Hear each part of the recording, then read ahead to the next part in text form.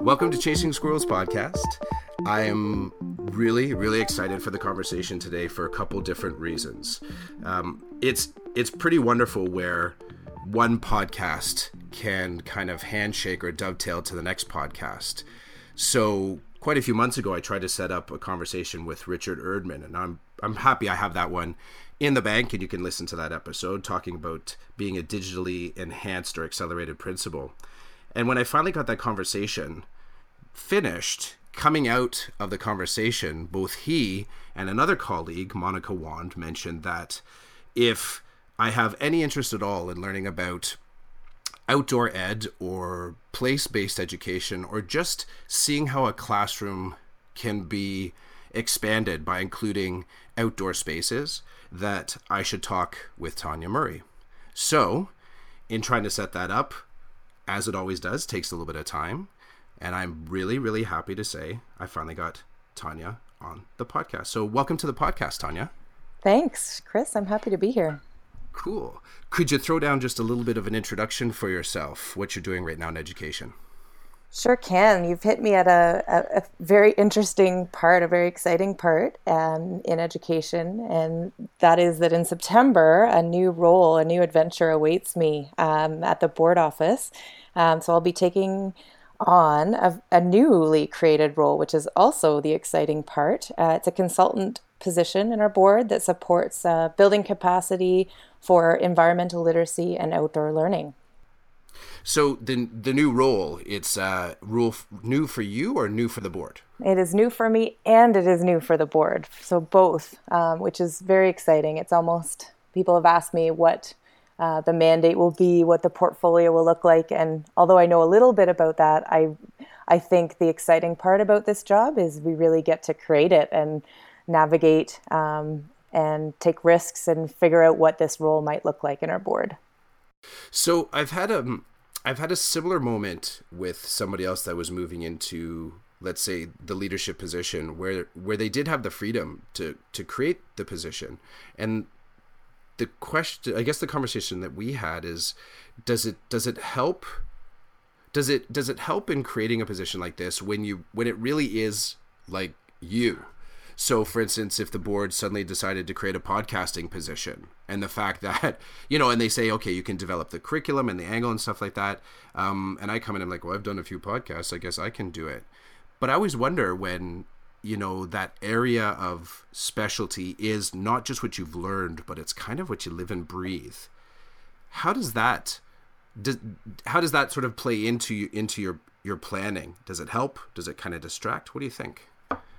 I think for me, it's just there's a certain excitement that goes with that. It's an intersection of my personal life and professional life right now, really, and all the things that maybe I had been trying to fit in outside of teaching because I was passionate about those things and I still wanted to stay connected to those organizations and those movements.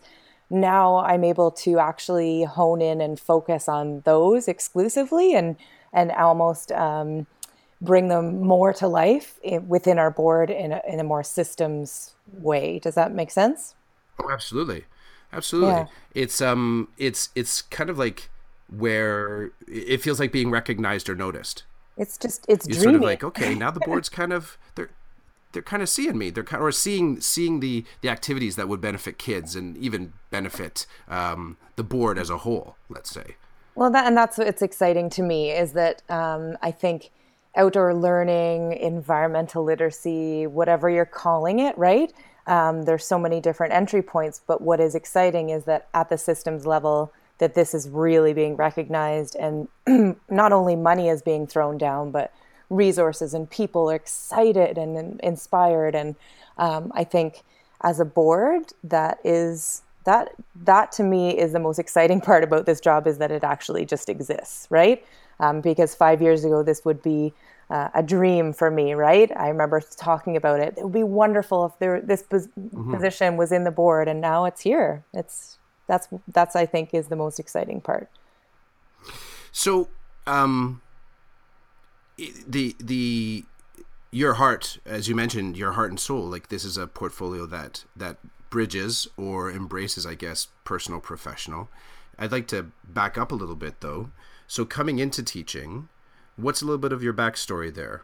Did you have teachers in your family? Was education, a second thought? Did you always want to be a teacher? What's your sort of EDU origin story? Yeah, well, it's actually funny because my mom was a teacher and she worked in alternative education as similar to you. And I remember saying, I'm never going to be a teacher, right? I'm not going to be a teacher. I want to be in education. I want to be an educator. I want to work with children, but I didn't want to be a teacher. And maybe part of the reason was I just didn't see myself in a classroom, right? I always saw myself kind of outside the box. And so for quite a long time, I resisted teaching, and I was a wilderness guide. And then I worked for an organization actually here in York Region called Trails Youth Initiative. And I was a director there for several years, taking kids on a 4-year experience. And I learned so much from that. And at the end of that kind of phase, I decided that actually what I really wanted to do is make a difference, and how could I make a difference in the largest capacity? And I decided to jump in to teaching. So I started in junior, went to intermediate, down to primary. I've been in all the divisions, and I guess that's important to me because I just love working with kids of all ages. I think it doesn't matter to me. There isn't one age group that I prefer. At Trails, I worked with secondary students and elementary students. And I imagine through having kids of my own, I've moved down to more of the early years and really have been loving that lately in terms of working with those young people who are sponges and really want to kind of learn about the world around them and are curious about that. So when it comes to outdoor learning, it sometimes doesn't get any better than working with those early years. But really, I think in terms of my story, I feel like it's always been about connecting to nature. And when I look back, it's not just about students and student voice, because I've always been passionate about student voice, but it's about kind of like my colleagues too, and being open so that they have a voice as well, especially ones that, maybe a new teacher who doesn't feel like they have a lot to offer. I've always been one to stand up and say, you do have so much to offer, right? And just making sure that everyone who is surrounding me has that voice. And I think outdoor learning has shown me that it is such a platform for all kids, all students, all teachers, all administrators. Everybody has a story that connects to some sort of outdoor space. So I just love tapping into that. That's awesome. I couldn't agree with you more. My backstory to teaching was I worked in hospitality for many years, and I came to a space in life where I felt like there was time for change. There was opportunity to move forward further into hospitality or to try something new.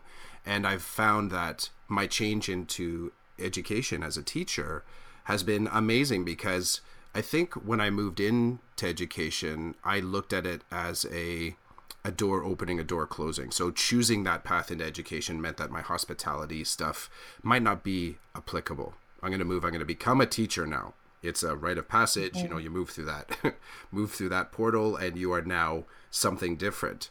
But I will say some of the most amazing moments, I think, in my 12 years so far are the ones where I've been able to kind of harmonize my life experience with a classroom moment in time where the student is right there at the center. Like they're there, so they can exist in your story. They can exist in whatever they're learning. And it strikes me that this is something that, in looking at a really broad kind of swath of what outdoor education can be, what I keep coming back to is how student-centered it is. Like just the information seems to suggest that just by being outside and making decisions that go along with being outside, from dressing yourself to walking carefully to noticing to there's just something that more naturally puts the student at the center of that story.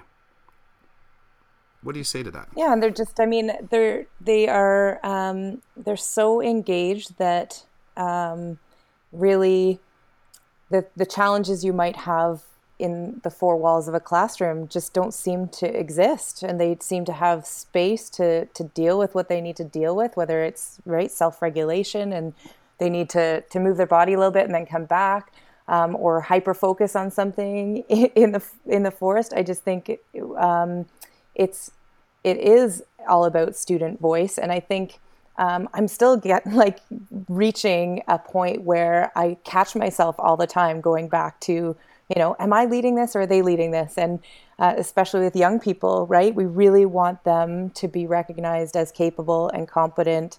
And I think you could say that not just in early years, all the way up. I mean, on my Twitter feed, I found this quote, and I don't know who wrote it, but it's so true that all these things change and there's all of these trends that come up. But really, kids are the same, and they love to have time to play outside. They're learning when they're playing. They love time outdoors, and they love to be heard and valued for who and what they are. I think that is really important, and I have got to know students so much, like on such a deeper level when I'm outside with them. And I said that way back when I would lead canoe trips. I want to bottle it up. I'd always ask, why is it so magical? Why do people really learn about themselves? Why can they open up? Why are they, they can be vulnerable yet learn and take risks? Why is it that this environment creates that? And I think we have a lot of research that backs that, but I think there's still this untouchable piece that I wish we could allow people to see why it's so powerful. And when they come along and they're there and they experience it at the same time, they see it often. But I think if you're not there, you often wonder, is it just an add-on, or is it really as rich as people talk about it? Yeah, you bring to mind, I mean, richness, absolutely. I find myself this summer offering up far more, hey kids, to my own children, let's go for a walk. And they'll say, where are we going? And I'm like, it's a walk, you come with. Like, let's get to a place where the walk happens, as opposed to let's map it out too much on the front end. And there's a lot of local trails around the Newmarket, Aurora area that are really accessible, and you don't have to commit a full day, but you get the refreshment and you get the you get the rejuvenation out of it, where you've sort of, the experience is very different than, you kind of mentioned that limitations of the four walls. Mm-hmm. What's your view of, what is being, when you work with younger kids, either the primaries or juniors, what is it about that age that really, really does lend itself well to outdoor learning? What do you think it is? So I think this whole, I think it's the curiosity, right? They are still asking questions about the world. They're still so curious about it. And it's just innate, right? The why questions, if you tap into that and allow that to lead your learning, it engages them, it engages you. And I think those learners, that curiosity just is unending, right? And as long as you don't shut it down and provide, I think as an outdoor educator, it's often hard to not just provide answers. I think traditionally outdoor education was very much let's walk on the trail and let me tell you all that I have in my head. I can tell you all the species that I know and the flora and fauna.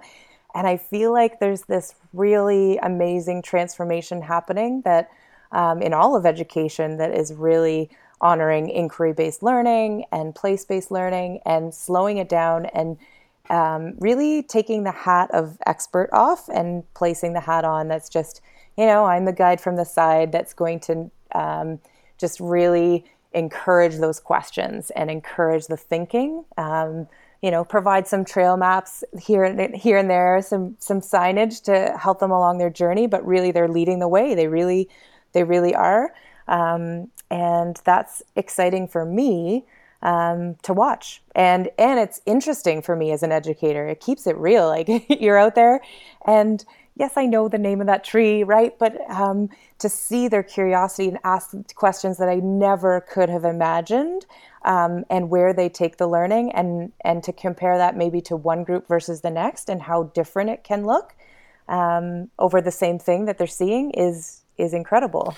I like the it's funny that the why I've come to appreciate it. I can, as a parent and my kids going there, I work to sort of stay in that space because being open to the why. It's funny. I've done a lot of reflection this past summer about the work I need to do to sort of dive a little bit deeper into move away from marks, get closer to better feedback, better conversation loops for students, reduce the number of summatives. So get that conversation.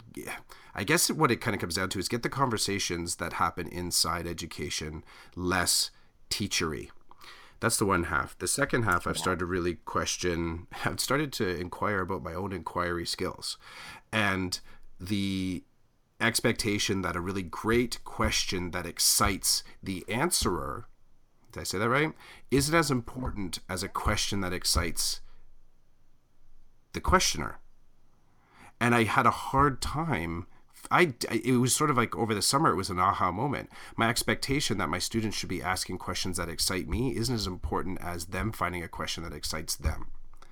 I don't necessarily, I would be more than happy to be excited by great questions from my students, but I love the fact that they find questions that keep them interested. And when I watch my own children right now, the age that they're at, they tend to be a lot of why without much sort of substantive extension on that. But the energy is there. Like they want to know why that bug has 6 legs. They want to know why is that log leaning on that rock? And I can completely fabricate an answer. Sometimes I know, sometimes I don't. Yeah. But I realize I have to check why are you asking this question again? Because it's a question that excites them. What does that bring to mind for you? Just that endless number of questions. So whenever someone brings up questions, it takes me right back to I took a Forest School practitioner course and through Forest Schools Canada. And in the middle of our 5 days in Canmore, Alberta, our instructor from the UK was talking about how it's an art to ask questions, right? And to interact through question, and that there should be a PhD on questioning, right? And I agree. And we actually talked for hours about it. What, as an educator, it's such a delicate balance of what question you ask initially, and maybe you shouldn't be asking it initially. Maybe it's the students that ask the initial question, and then how to follow up and how to lead without leading, right? How to lead from behind with your questions. And sometimes you nail it and you feel it, you walk away like, oh, that was beautiful. I felt like I didn't interfere with the learning, but I was just keeping it going in the direction that maybe, there's a specific learning goal that you need to get to, and you can see the map maybe in your mind of the curriculum for that grade, and you really want to maybe get them someplace. And there's that reality. We still have to cover curriculum. But then there's some times that you shut it down, right? Your question is the wrong question. And sometimes I've looked at video from this past year, and I've captured some video that I didn't intend to capture. the time when you have your phone on and you don't realize it and it's videoing. And I've listened to myself, and I've listened to the good and the bad, right? In terms of my questions or my directives when they're not supposed to be directives. So I really would love to pursue a master's or PhD in questioning if I had time. No, I totally get it. So when I came into teaching, I was fortunate. I actually got to teach grade 11 hospitality. And one of the things that I broke and it wasn't I fixed it. You sort of break something, and then all I said to myself is, I'm not going to break that again. So I didn't actually, it wasn't an actual fix. It's like, I'm not going to do that thing again. When you realize that there's, you're creating negative energy in the classroom. So one of the things that I did, and it was definitely, it was a chef thing. So coming out of hospitality, the scrutiny that I would put my staff under all the time was entirely because it was a bureaucracy, right? There was a business that I was running. There was always numbers that drove the outcome and the goal, if you will. It wasn't necessarily about the relationships, although that was important too. It was about the money at the end, about the numbers. So scrutiny was very finely focused, making sure that things, the labor was balanced and waste was balanced and that the customers were happy. It was easy checklists. So when I moved into the classroom and I was teaching hospitality, I taught like that. And what I would do is I would draw attention right away to the successes to the whole group. And in my mind, I thought, okay, this group over here is making an amazing bread dough. Come on over, everybody come on over. Come on over and see how amazing this bread dough is, which may be valuable learning to see.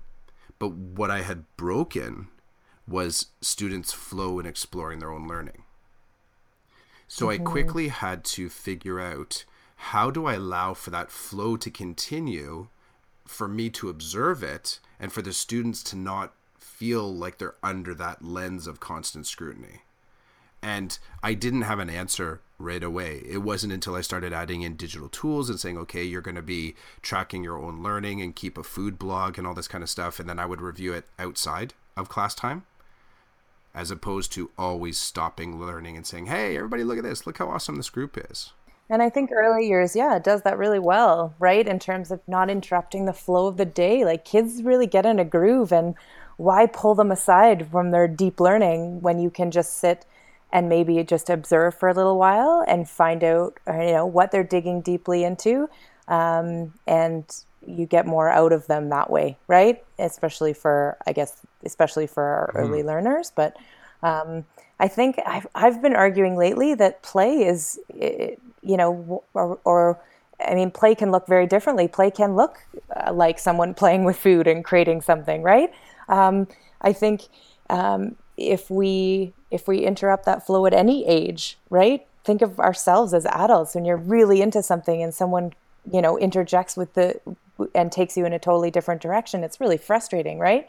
And so I think I'm advocating for play in all levels. And I think there has been, a lot of discussion around risky play and play in terms of through loose parts, and just letting kids have the time to really do first and then reflect after is really important from what I have seen.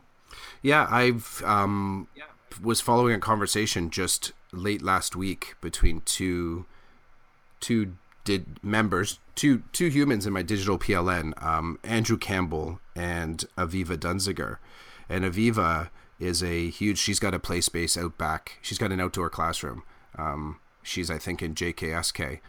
And in talking with her, aside from this conversation, I said, man, I just had this image of you, because she posts a lot of stuff to Instagram. So she has all the agreements and sign-offs with her families, and she blocks out faces, but she posts a lot of videos. So that's one of her assessment tools.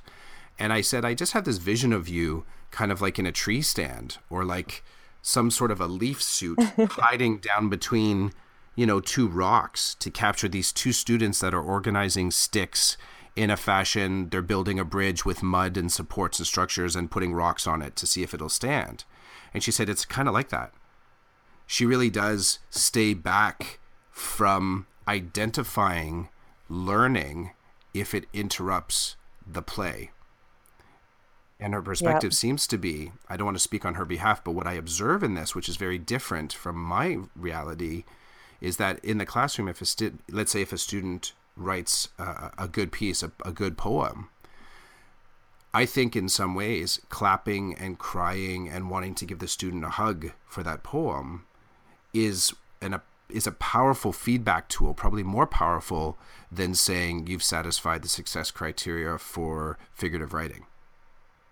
So Absolutely. Introducing those assessment tools into the conversation for me has always been a struggle, or it's a struggle to find the balance, basically, What's your take on learning while playing? Because the conversation between Aviva and Andrew that I started with is that Andrew's contention was that if it's actual play, then it's without intention.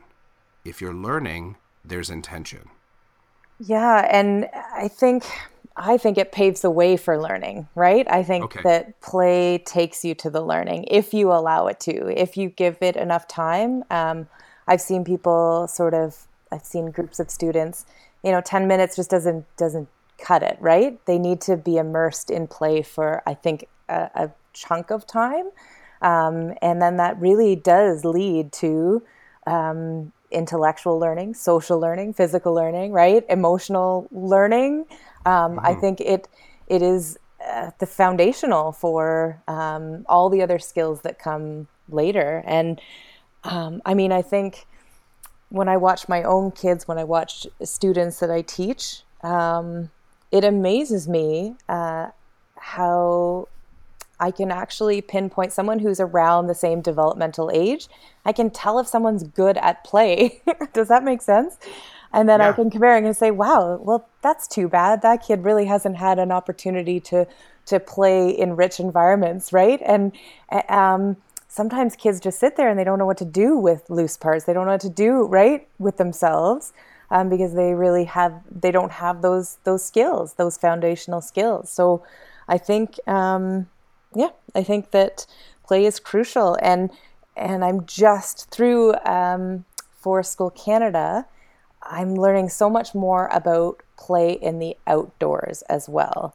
So, outdoor play is not, playing a sport. It's freely chosen.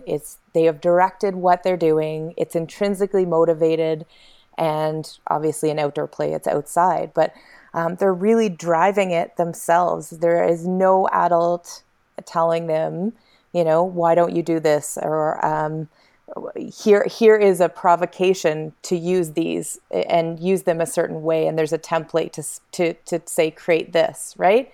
It's Mm-hmm. really just freely chosen. So student voice and choice, right, is the key to outdoor play, and it's wonderful to watch.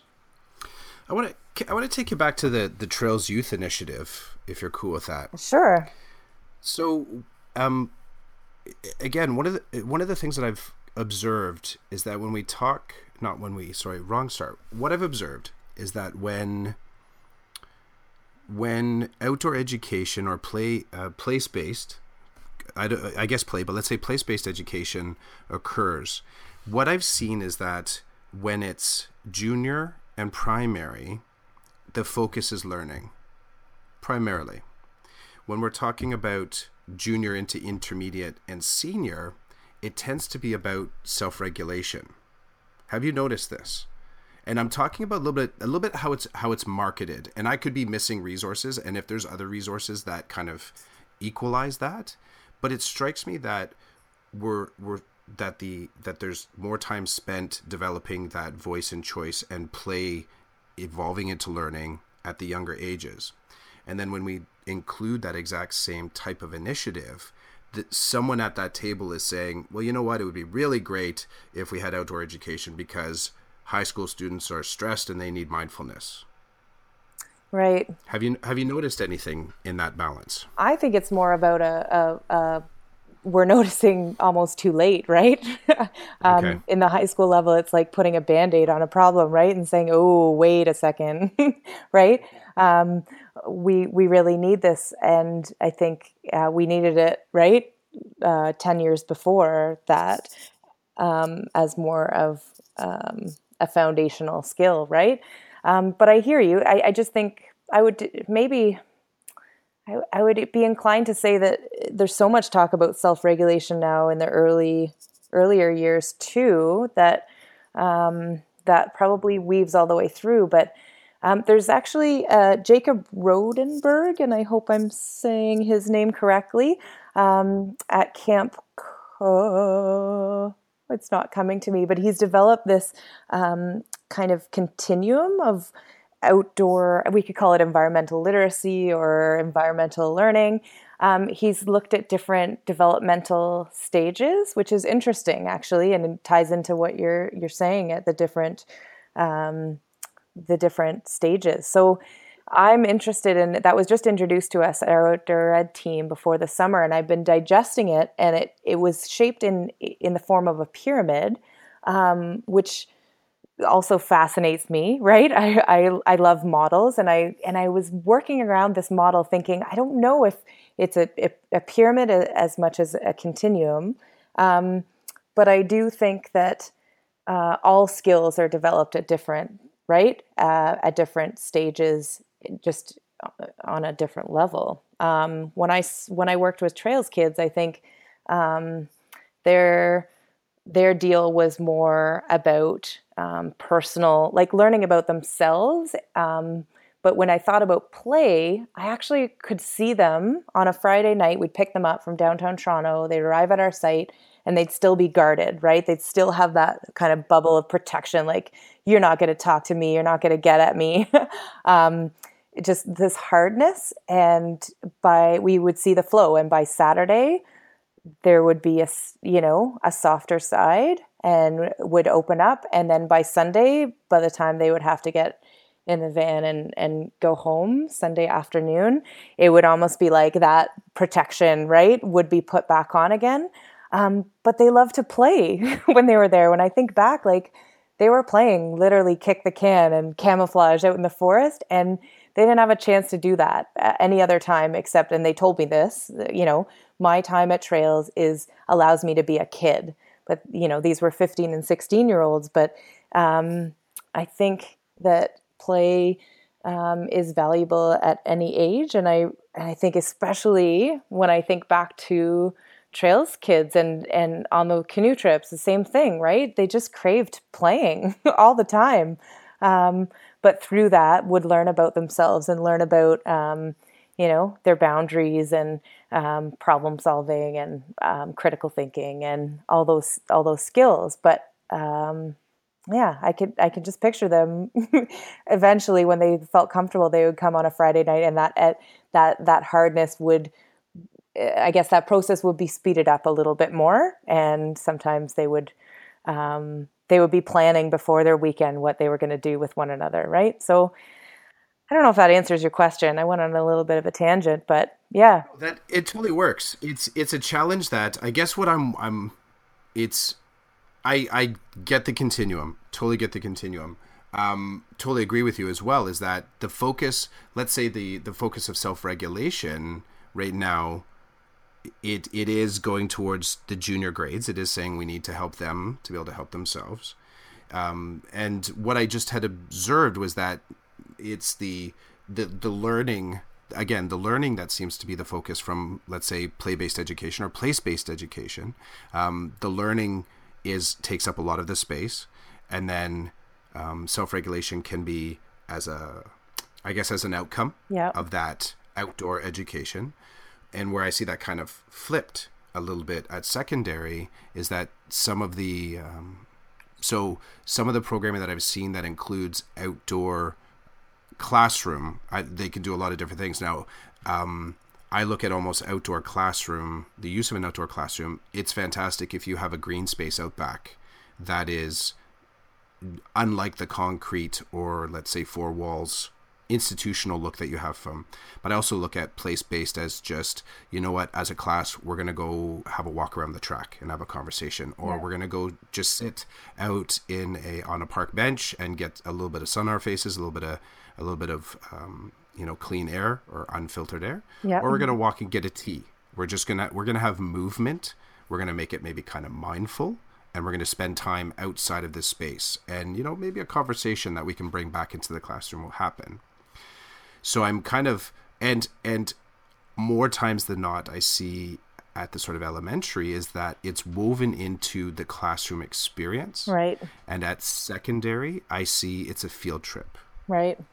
And that's just and again, it's just me observing on the outside, which strikes me, if you mentioned you're coming into a new role, I imagine one of the challenges is how do you speak to the continuum and not get kind of like sidetracked by well, I can't do a field trip like that because I teach English. Yeah.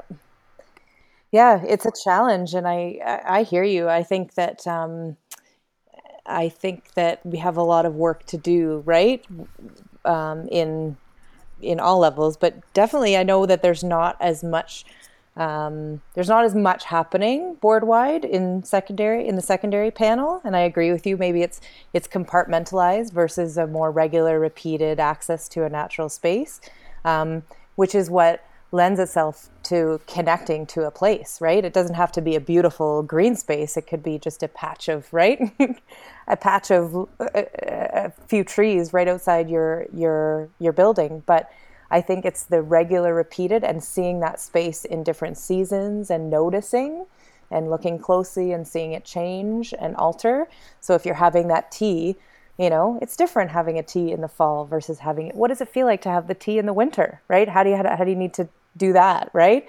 What does it look like in the spring when things are changing? So I think encouraging that at the secondary level of how do you weave that into an English class, right? If you're writing poetry and you're writing poetry about, different seasons. I think it is a challenge, especially in the secondary scheduling, right?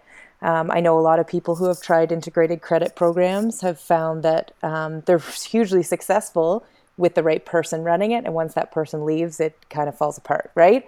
Right. But it needs to build momentum. People almost need to talk about it, and students obviously sharing like, this is an amazing opportunity, let's do it. But it's really risky for many students in secondary to, take on that integrated credit. I think with all the pressures there are right now and at the secondary level of, are they going to learn as much in an integrated credit program, right? Are they going to are they going to tick the boxes that they need to tick to get to college or university? And I think therein lies the constant pressure that every teacher faces, right? The curriculumitis versus but I got into teaching because I really want to help this person become the best person that they can be and become a contributing member to our society. And I want them to be able to give back and feel like they're valued and, recognize them for their gifts. And how do we do both, right? That's a constant challenge. But yeah, I'm nervous about that part. I think that I think that it's a big job, right? This position and trying to build capacity. All I can think of is that we have wonderful people on our board, like we've already talked about. We have so many just forward thinkers. We have so many teams that are actually ready and have already contacted me and said, like, how can I help? What can we do? Can we create videos? Can we create, right? Can I work with the DLRTs and create some really interesting, right? Things, math team has said, what can I do? What can we do to work with outdoor learning? So I think there's so many entry points. Pamela Agua with First Nations Métis Inuit team, right? Like there's such a wonderful opportunity there for partnership. And I think there already is a partnership there. So just building on that is a wonderful thing. And if secondary students and elementary students are just using the spaces that they have and valuing those spaces and being grateful for those spaces on a regular basis, that will be like a win-win at the end of this, right? End of this term, if I feel like there's movement and momentum that people are using their spaces more and don't feel like they have to get on a bus and go somewhere and have it be a big, massive, right? Like 7-day canoe trip, that they can do place-based education and outdoor education right outside their door to make it accessible, then that I think that's a win-win. Yeah, you bring to mind, I always like to build kind of like thought capacity sometimes even before action. So I think one of the things that occurs to me in this is that if you are using the space around your school, whatever that footprint might be, whatever the grass area might be, if you sort of choose to see the whole school as a learning space, then you automatically are demonstrating a slightly, let's say, a different point of view than someone who wishes to be just in a classroom. But I think it also automatically opens the doors to a conversation around, okay, I'm using the field out back, but I need some trees. I'm using the track, but you know what? I need some rocks to climb. Yeah. Or, we're walking the neighborhood. We need bike paths. And that's the type of thought capacity that I think starts to change not only community point of view, but also I think sometimes I like to believe board point of view, where when they are starting to survey, okay, what do we need in this new school we're about to open? We got this great space right downtown Aurora, across from coffee shop, bus line. So they look at this, concrete bound classroom that happens, concrete bound learning space. Somebody in that group has to say, yeah, but remember you have those 3 schools that are talking about they need trees and they need like a little river. Can we tweak the design? Can we move the school? Can we include that in the sort of like must-haves, the non-negotiables in this design first, and then we'll build the concrete around it? I love that you brought up the concept of design, and I one of the things I've said to people is that wouldn't that be so cool to be part of that initial team that designs the school from the beginning, right?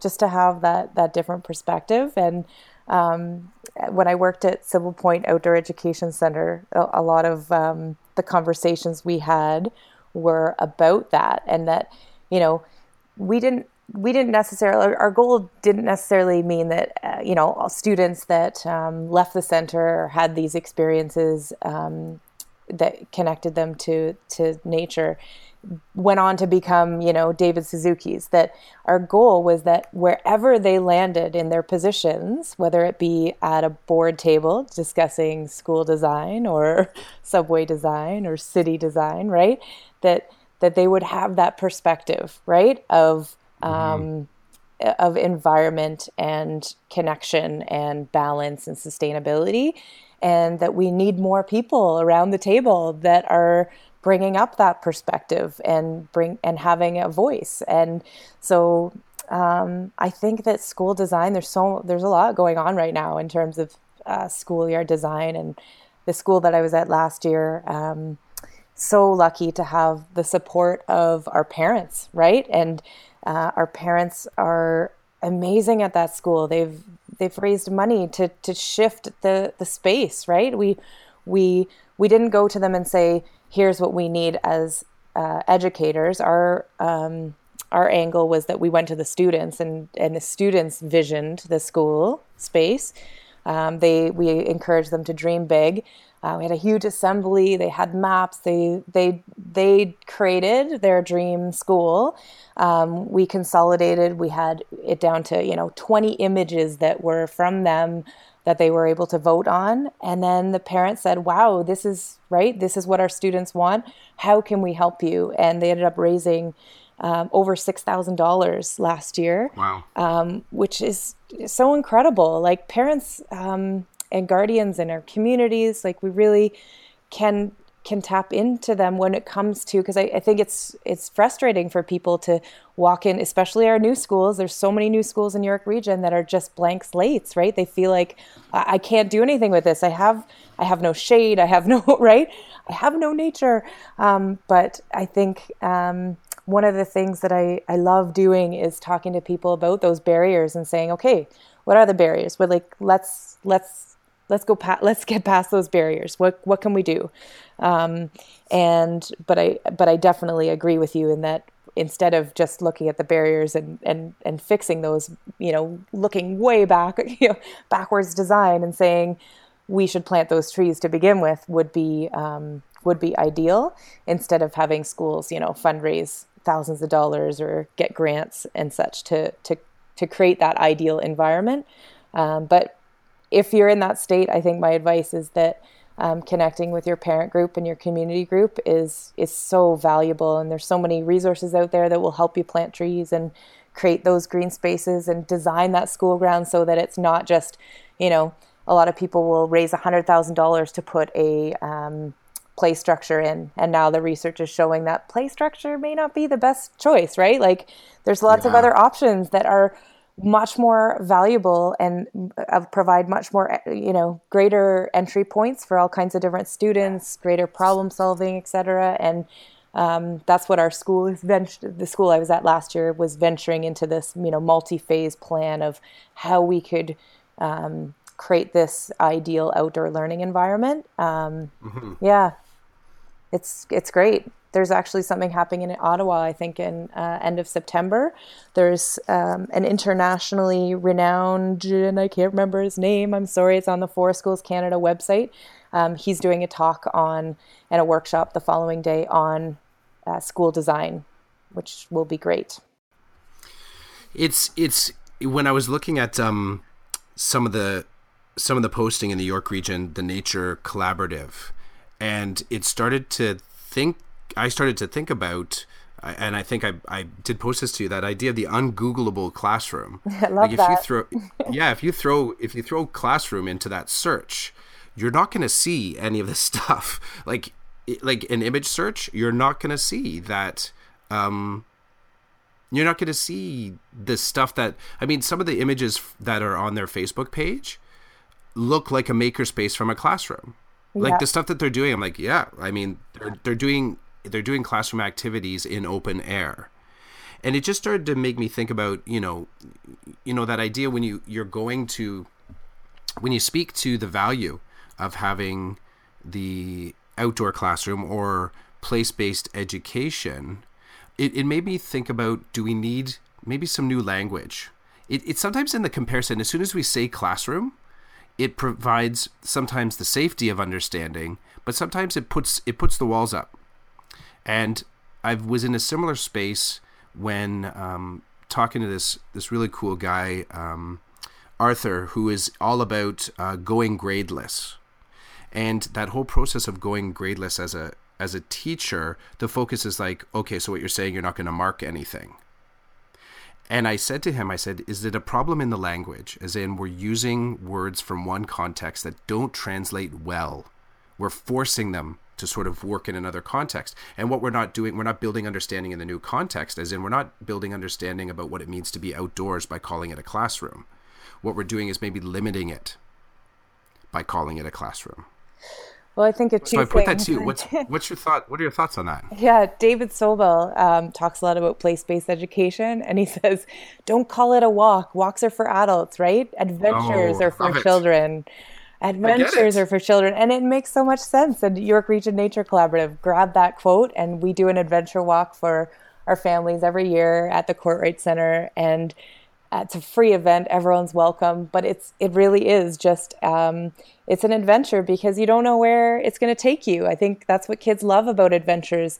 And it's honoring that student, right? Centered approach. It's saying you get to be a leader here. You get to decide what is it that you would like to do today? What is it that you're curious about? Here are some things that we can do, but there's no prerequisite of what order you have to do them in and where here's a map, like let's go. And wherever the interest takes us, within the time constraints, and we'll have to figure it out together in terms of compromise. But I think that lends itself to just that shift of a word, right? If people will say, I'm going to go hiking with my kids. I'm like, no, don't say the word hike. For some reason, that word, that language just lends itself to not having the magic that it can have with kids, right? So I try to not use those. I try to just use adventure, right? To bring that magic in. But it also got me to think about, what was the other thing I was going to mention in terms of language? Oh, yeah. So there's a lot of chat. I went down to the Dr. Eric, it's a long word, Jackman Institute down via OAZ. It's a laboratory school all around inquiry. And I spoke with the principal there, the administrator. I don't even think he calls himself a principal. I think he has a different language altogether there. But they have to follow the Ontario curriculum. And I asked him about assessment. And he said, you know what? The one thing that we did at the school was we do not talk about tests. The word test does not exist. The word quiz does not exist. Do we assess them? Do we do quizzes and tests? you'd probably say yes, but he said, we just changed the language. So he said, our students here will say that they are surveyed.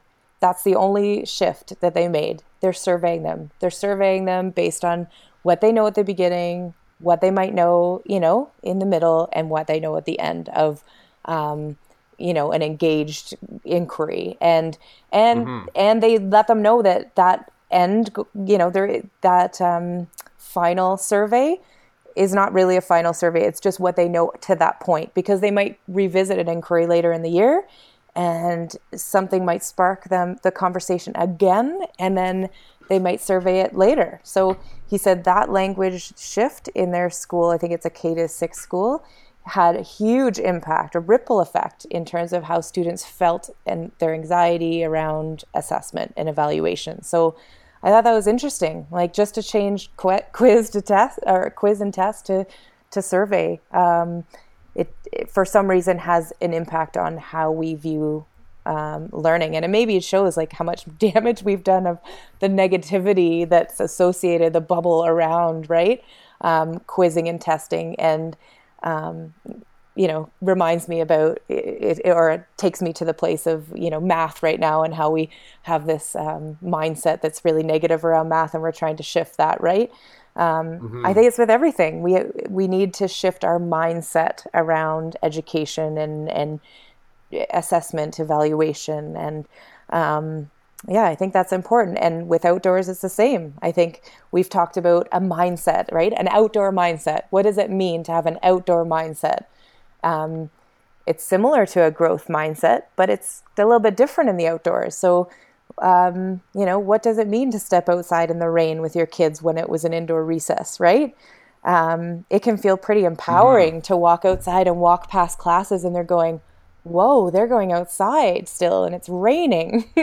That's, it's a mindset shift. And we had a new secretary come to our school, and she said, oh my goodness, at my previous school, if parents had seen you walk outside in the rain, I would have had a phone call in 30 seconds.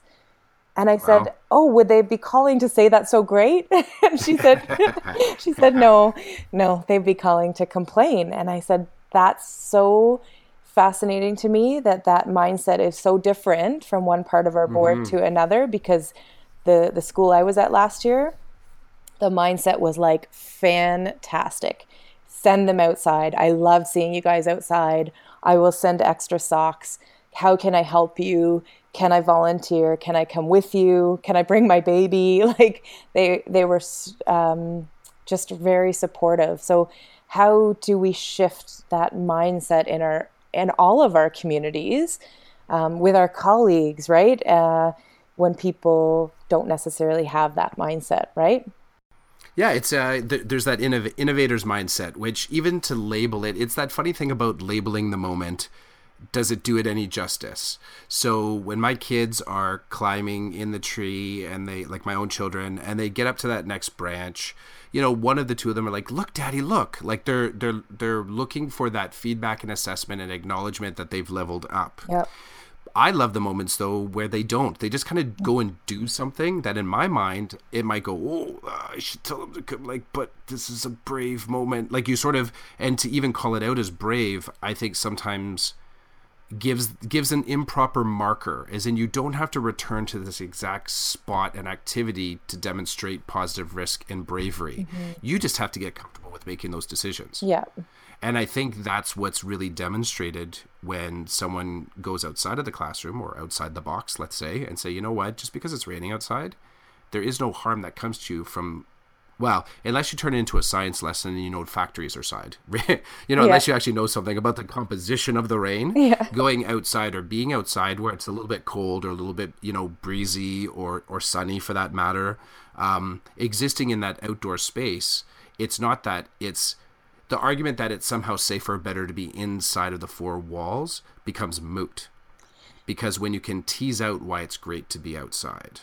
Well, and in fact, there's this position statement that came out that identified that it's actually riskier to have kids inside I mean on a larger scale, right? Exactly. Yeah, broad swath. Yeah, Broad swath. Yeah. riskier to have them inside than out. And so we need, and it actually backs it up with all this research for educators, for community members, for, daycare, early childcare providers, and parents. And it actually does a great job of laying it all down to say the fears or the perceived fears that we have about those risks. And it identifies, the difference between a hazard and a risk. So, the likelihood of harm and the severity of harm determines the level of risk. So is it likely that we're going to be harmed outside in the rain? What's the severity of harm? Someone might be a little uncomfortable. We might have to come in and they might have wet shoes. We'll have to change their shoes. They might slip because it's right. There's a slippery rock, but what is that level of risk and what is the benefit? Do the benefits outweigh that risk, and what can we do to mitigate that risk? What can we do to reduce that risk? And proper footwear and proper equipment, and talking to them about stuff like that. Experience, right? That, I think nothing replaces kids' experience, right? Of, what did it feel like when you're on that rock and it was raining? It was slippery. Okay, so it really does build that foundation of having an outdoor mindset and being capable and competent when they go outside, and they can teach others, right? Which is what we want, for them to then take their parents outside on the weekends and say, be careful, Mom, when it rains, the rocks are slippery. Like, that's a beautiful moment.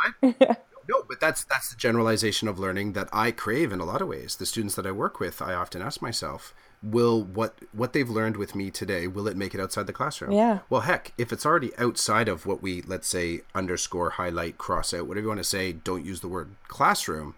But if they learn something in a school setting, whatever the school setting that might be, I'd say a huge measure of success is whether or not they're willing to share it with somebody else. Yeah.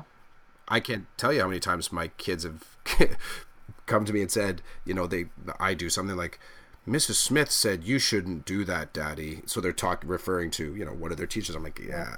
Mrs. Smith is right. Daddy made a mistake. You're right. Yeah. But don't walk on the rocks. Or this is a raspberry. Eat the raspberries from higher on the bush. Or this is peppermint, right? This is a leaf you can't eat. Like, this type of outdoor knowledge, generalizing to life, is the sweet spot, eh? Well, and I gotta say, it warmed my heart this summer.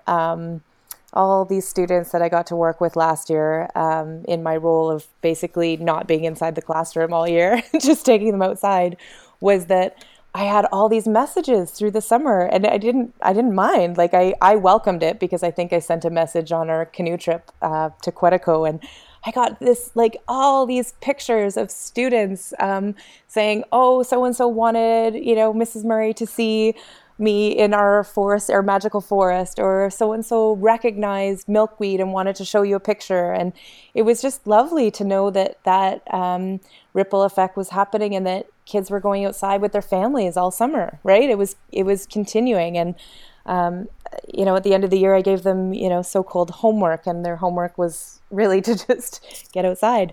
But I think it was just lovely to see the continuation. And, I've had some parents contact me saying, I didn't know this at the time, but I'm in the board too, and I'd really love support. I would like to start doing what you were doing. Like, I didn't know there was outdoor education roles in a school, and really there aren't, but they're starting to creep up, right? Like, this is happening. Like, a modern learning leadership role is turning into a outdoor learning role, right? / modern learning, because outdoor learning fits beautifully within modern learning. And I think that's the community, the opportunity for community involvement in this movement, I guess we could call it, or this direction that we're going in to get kids outside and learning outside, is powerful, right?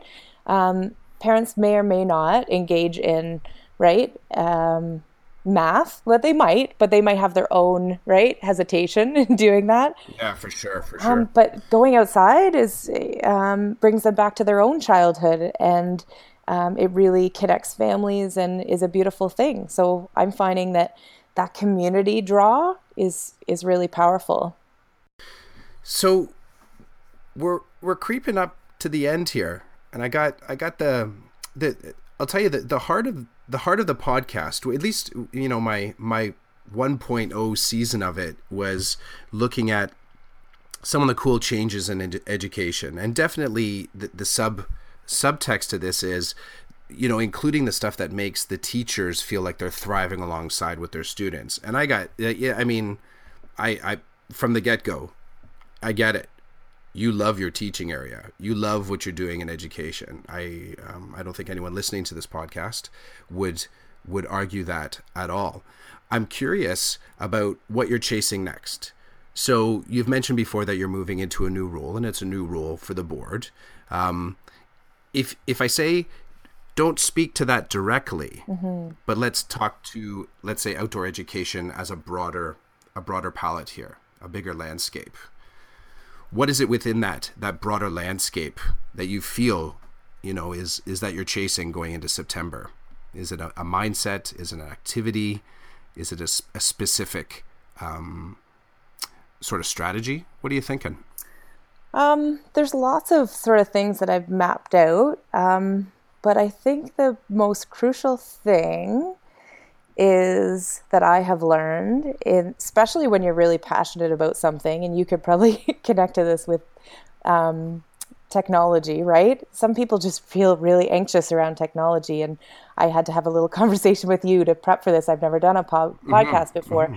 But when you are encouraging others to step outside the box and take risks and, be daring, and do something new, you have to meet them where they're at, right? And so I think what I have learned in just honoring everyone's place along that outdoor learning, if we want to call it continuum, or that outdoor mindset continuum, right?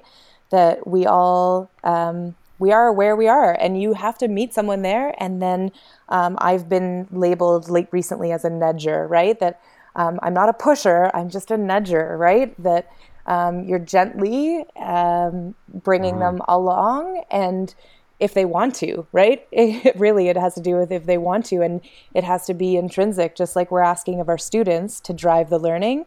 We need to ask each other, our colleagues, to do the same thing. And if it's something folks are interested in building capacity, then just really forming that network and like a mentorship group, because this position alone, you can't. We have actually a few others on the outdoor education team. We need mentorship happening in our board, right? And it's already happening, and there's so many key people that can help to build that capacity, that I think it's just really honoring people where they're at. And I think you can't fake the passion of outdoor learning, right? You really, really can't. It's kids can sort of see right through that. And so what I found is that it's really hard to ask people to take kids outside in an authentic way and experientially with passion, if they haven't had the experience themselves. And I find that a lot of us have sort of lost that maybe connection that we had when we were kids, right, to the natural world. And I feel like the first step is almost, if we want people to inspire their kids, they have to be inspired themselves, and they have to have those experiences. And, they need to feel what it's like to sit on a sit spot and really just, right? No, I gotcha. Be mindful. So I think that's a lot of the vision of the board. And I'm definitely on that mindset, is to really build a really strong network of educators. And I say educators because I think oftentimes we've said teachers and we haven't included all of our educators. And I think I'm really trying to focus my language on that, because so many people have come up to me and said, wow, like there's all this professional development, but it's not available to me. Why isn't it, and I'll say, well, why isn't it available to you? I didn't realize that. And now we're really trying as a board to make everything available to everyone. And we have a custodian in our board who basically, should be hailed as the environmental mentor of the world, right? She's amazing in what she does in her school. And so it's just finding a place for everybody on that continuum. And if they want to shift through venturing or, learning from others, or just diving in and taking a risk and learning along the way, then I would like to be somebody who can support that. So I'm trying to brainstorm how, right? How do I support that? What can I provide? How can I connect all the dots with all the things that are already happening? How can I, like you said, the ungoogleable classroom, how can I make it more accessible so that you can Google, right? And you can find for it to come up on the list. Yeah, let's have us on the list. And some people need how do I start, right? Tools. Some people need some guidance there, and so how can we provide those tools? That's sort of a starting point, but lots of thoughts about parent engagement as well. And I really would like to develop a directory of expertise in our communities, right? What do we have that we can tap into already, right? The knowledge is in the room, the knowledge is in the community. How can we tap into that? How can we make that accessible? If we're in the middle of a beautiful inquiry outside, that if we have an expert in our community that could come in and speak to our students, that is available and accessible to us. So trying to think about things like that as well. That's awesome. Beyond the scope of stepping into the new role for you, new role for board, I'm excited for you. I'm totally excited for you. Thanks, Chris. You're welcome. So we're at the end. We made it. That wasn't as hard as I thought. it was awesome. But before we completely, get on to our days and our adventure walks, or wherever the rest of the few hours, the eclipse today, I guess. Yeah.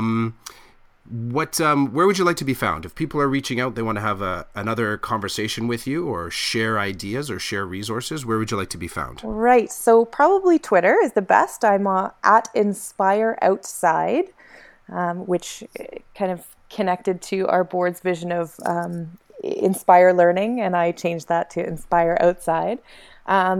That's probably the best way. And I'd love to connect with people. I don't even know my extension at my new job yet. So we'll be diving in September, and Twitter's probably the best way to get a hold of me. Cool. I'll include that in the show notes. Amazing. And thank you for giving me your time in the summer. I appreciate you taking time out of family time. That was very cool. And I'm happy that we made the connection today. I am too. Thanks so much. And huge gratitude for all the work that's being done to, make learning more accessible and engage students more. Because I think, we're doing some great things in our board. And I love that you're speaking to all of those great things.